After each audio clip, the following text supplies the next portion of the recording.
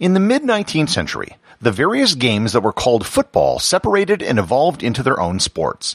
While association football and rugby became dominant on one side of the Atlantic, a totally different version of football evolved on the other side.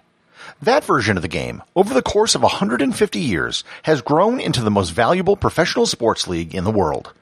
Learn more about American football and how it grew into the game it is today on this episode of Everything Everywhere Daily.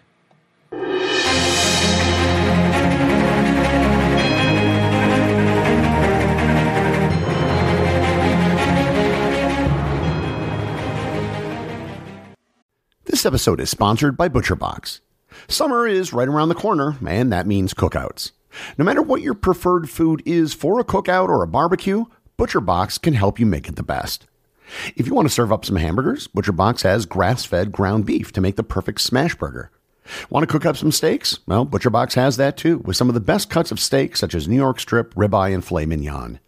Do you like grilled chicken? Well, ButcherBox has some of the best pasture-raised chicken that you will find anywhere. And if you really want to wow people at your next cookout, you can try grilling some of their wild-caught salmon on a cedar plank. Sign up at butcherbox.com/daily and get a special deal.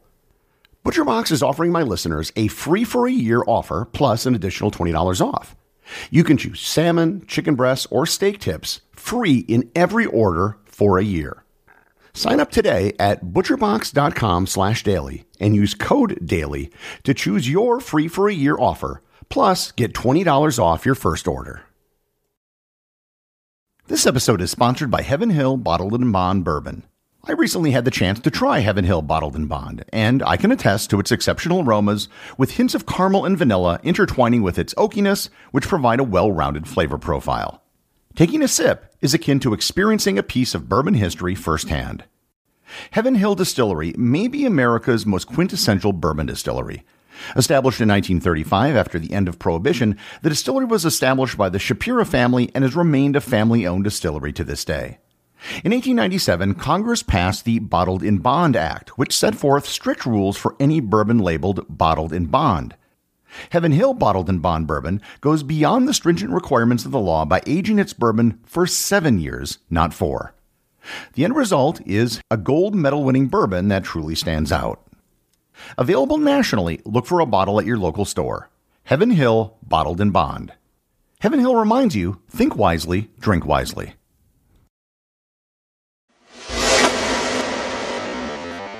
The origin of this episode actually came from one of my listeners in New Zealand who suggested an episode on the origins of gridiron, which is what American football is called in many countries.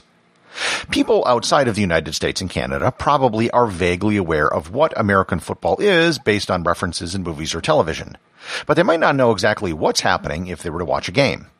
People in the United States or Canada may be very familiar with the game, but they have no clue how the game came to be what it is today. So, regardless of how familiar you are with the game, I think there might be something that you'll learn. I previously did an episode on the common origins of association football, aka soccer, rugby, and American football. It's hard to believe that they all had the same origins, but it's actually true. Kind of like how dolphins, monkeys, and bats are all mammals.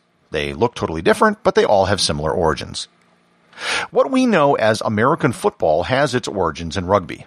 If you are a rugby fan or an American football fan, you could watch the other game and get the basic gist of what was going on. I, as an American, attended the 2011 Rugby World Cup in New Zealand, and I was able to watch games and basically understand what was happening, even without knowing the minutiae of the rules. There's a rectangular field, goalposts, an oval-shaped ball. Each team is trying to advance the ball down the field to a zone at the end of the field to score points.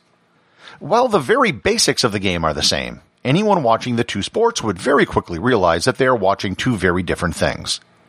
As early as 1820, there were ball games being played at American universities on the East Coast. Each school tended to have its own rules, and the games were mostly an excuse for a mob of people to get wild.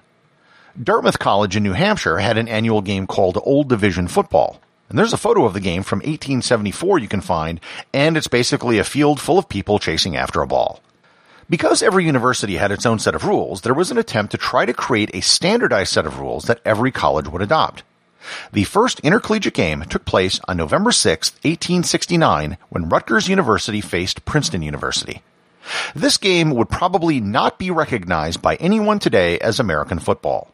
For starters, the ball was round, and there were 25 players on each side. You would win the game by kicking the ball over the other team's goal, and you could not touch or carry the ball. This early game was more like a violent version of association football than it was like rugby.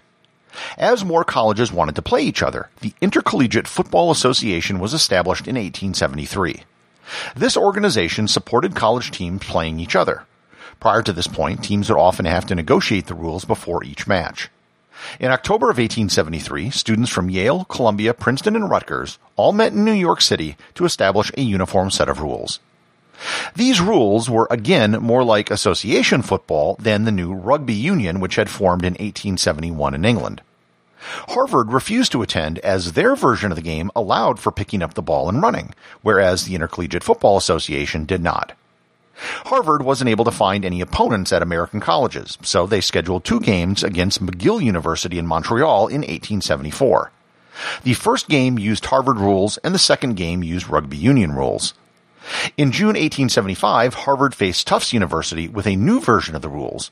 In this game, they adopted the rugby concept of a try, which became known as a touchdown in American football. They also had 11 players on a side, and play stopped when the ball carrier was tackled to the ground. In October of that year, Harvard played Yale for the first time using these new rules, but with 15 players on a side. There were spectators in attendance from Princeton who really liked the new rules, and one person in the stands who would attend Yale the next year who created the modern version of the game, Walter Camp. Walter Camp entered Yale in 1876 and became influential in codifying many new rules which would define the game that are still in place today. For starters, he set the number of players on each side at 11. That is still the size of a team at most levels of competition today. He also created the concept of a line of scrimmage. This is the invisible line on the field which is determined by the placement of the ball. The line of scrimmage came from the rugby union scrum, and scrum is just short for the word scrummage. Along with the line of scrimmage, Camp also created the position of center and quarterback, as well as the idea of the center snapping the ball to the quarterback from the line of scrimmage. The initial rule regarding snaps stipulated that it had to be done by the center's foot, not their hands. They would literally kick it backwards with their heel. The entire concept behind these rules was that it allowed for one team, the offense, to have an uncontested attempt to advance the ball until they either scored or lost control of the ball. Each team would line up on opposite sides of the line of scrimmage until the ball was snapped, and then play would continue until the player carrying the ball was tackled down. And that is why each play is called a down. The idea of a line of scrimmage radically changed the game. However, there was a problem. A team could control the ball forever so long as they just didn't turn it over. Some teams, in particular Princeton, just kept advancing incrementally in very short distances. In 1882, Camp suggested a rule to solve this problem. The offensive team had to advance the ball 5 yards within 3 downs. If they failed to do that, they would forfeit control of the ball. In 1881, the field was set at its current dimensions. The length of the field was set at 100 yards long with 10-yard end zones and a width of 53 1/3 yards. There was also experiments with different point values for different methods of scoring. In 1883, a touchdown was worth 4 points, the points after a touchdown was worth 2 points, a safety was worth 2 points, and a field goal was worth 5. This system of different points for different types of scoring was actually adopted by rugby union from American football. And for those of you unfamiliar with the game, a touchdown is getting the ball into the zone at the end of the field. If you do that, you can kick the ball through the uprights for additional points. A field goal is kicking the ball through the uprights without a touchdown, and a safety is when you push the opponents all the way back into their end zone. There was one other big advance in the early 1880s which would truly set American football apart from rugby. They legalized interference, or as it's called in American football, blocking. Blocking is totally illegal in rugby. Walter Camp first saw blocking in the 1879 Harvard-Princeton game where he was an official, and he was shocked at what he saw. However, he soon realized how powerful it was and began using it with Yale the next year. Blocking soon led to formations like the flying wedge and players interlocking their arms to form a wall for players to run behind. The flying wedge was actually a sports adaptation of an ancient military formation.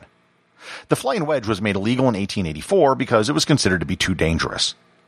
The new sport saw rapid growth in the last 2 decades of the 19th century, with colleges all over the country establishing football teams and playing other universities. The Army-Navy game of 1893, which is the annual game between the Army Military Academy in West Point, New York, and the Navy Military Academy in Annapolis, Maryland, saw the first use of a helmet. Navy player Joseph M. Reeves had a leather helmet made by a shoemaker to protect his head after suffering a concussion. And fun fact, in addition to inventing the football helmet, Admiral Joseph Reeves is also known as the father of the aircraft carrier. There's something else that I haven't mentioned yet, which is also a huge difference between rugby and American football: the forward pass. The forward pass was initially just a trick play. It was technically illegal, but it happened so infrequently that it was often allowed because the referees had never seen it happen and weren't familiar with the rules. Also at this time, football began to get a very violent reputation. In 1904, 19 players had been killed and 159 seriously injured, and another 19 were killed in 1905. President Theodore Roosevelt held a meeting with 60 schools in 1905 and threatened to ban football unless something was done. A new rules committee, which assembled in 1906, made a series of changes, one of which was making the forward pass legal. The idea was that it would spread out players on the field, reducing collisions. The first forward pass attempt was by Bradbury Robinson of St. Louis University on September 5, 1906. It was an incomplete pass. This rules committee became the basis of what would eventually become the National Collegiate Athletic Association, or the NCAA. Later that decade, the rules committee also changed the number of points awarded. Field goals were reduced to 3 points in 1909, and touchdowns were raised to 6 points in 1912. They also changed the number of downs from 3 to 4, and increased the distance you had to move from 5 yards to 10. The first several decades of American football was dominated by college teams. However, other teams began springing up not aligned with universities, and that was the beginning of players being paid.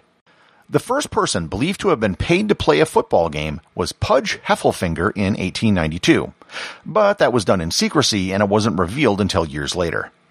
In 1897, the Latrobe Athletic Association of Latrobe, Pennsylvania, became the first wholly professional football team. In 1902, the first professional league was established, known as the National Football League. Despite having the same name, it was not the predecessor of the modern league called the National Football League. In 1920, the American Professional Football Association was formed with 14 teams. It was a very loose organization, as the teams could play anyone they wanted, and only 4 of the 14 teams actually completed their full schedule of games. In 1921, what was to become the greatest team in professional football history, the Green Bay Packers, joined the organization. The American Professional Football Association changed its name to the National Football League in 1921, which is the league that exists today. Of note is the fact that unlike baseball, which had a very strict color barrier barring black players, professional football never had such a restriction. There were several black players in the first years of the league. There weren't many, but they did play, including the famous baritone singer Paul Robeson. Fritz Pollard became the first black head coach in 1921. The use of football helmets didn't become mandatory until 1939 in college and 1943 in the NFL. However, they were de facto used by everyone in the NFL before that. The last player not to use a helmet was Dick Paulsman of the Chicago Bears in 1940. The early helmets were just made out of leather and may have had some rubber or foam inside to protect the head. The first plastic helmets were introduced in 1940 by the Riddle Sports Company out of Chicago, and the first face mask, which consisted of a bar in front, was adopted in 1955. The ball used in American football has evolved over time. As I mentioned before, the first balls were actually spherical. However, they eventually evolved to a more oblong ball like rugby balls. The modern-looking ball was adopted in 1934, that was more tapered at the ends and thinner in the middle. This made the ball much easier to throw and made the forward pass a much more practical play. Despite all the rule changes over the years, there are still some rather obscure rules that are on the books, which are holdovers from the very earliest days of the sport. For starters, rugby passes are still totally legal in American football. You don't see them very often, but they're actually called lateral passes. You'll often see teams do it in desperation situations or when doing trick plays. The other thing, which is still legal but almost never done, are drop kicks. A drop kick is not a punt. A drop kick is a kick where you kick the ball after it bounces on the ground. Drop kicks became all but extinct after the ball changes in 1934, as it became much harder to do a drop kick with the tapered ball design. Nonetheless, it's still legal. There has only been one successful scoring dropkick in the NFL since 1941. On January 1st, 2006, Doug Flutie, the backup quarterback for the New England Patriots, did a dropkick on a point-after touchdown. It was done because it was his last NFL game, and turned out it was his last play in the NFL. The Patriots coach, Bill Belichick, let him do it as a gesture for his last game because he knew he was one of the few players in the league who could pull it off. The last thing I'll mention is that there's another variant of gridiron which is known as Canadian football. Canadian football is very similar to the American variant with some important differences in rules. However, due to time constraints, I will leave that for a future episode. American football, despite being loosely based on rugby union, is now a totally different animal. Despite being over 150 years old, the game is still evolving with new rules being adopted to make the game safer and more competitive. Everything Everywhere Daily is an Airwave Media podcast. The executive producer is Darcy Adams. The associate producers are Thor Thompson and Peter Bennett. Today's review comes from listener Big Boy 1865 over at Apple Podcasts in the United States. They write, definite no-brainer. What's not to like? Topics vary so you don't lose interest, gives you enough info to know if it's worth digging into a subject further, etc., etc. P.S. There's one thing I don't like, it's not long enough. But I know it takes a lot of work, which I appreciate. P.P.S. What are your family's feelings on the podcast given how much time the prep takes? Thanks, Big Boy. As for the episode length, you might not have noticed, but the episodes have been getting slightly longer over time. The average length used to be about 10 minutes, and now it seems to be around 12 to 13 minutes. I wouldn't expect any dramatic increase in the length beyond what it is currently. As for the amount of time it takes, I don't have wife or kids, so I don't really have to worry too much about the family. And even if I did, I just treat it like a job. I've gotten pretty good at writing episodes now, so if I focus, I can get them done much faster than I could when I started 2 years ago. Remember, if you leave a review or send me a boostagram, you too can have it read on the show.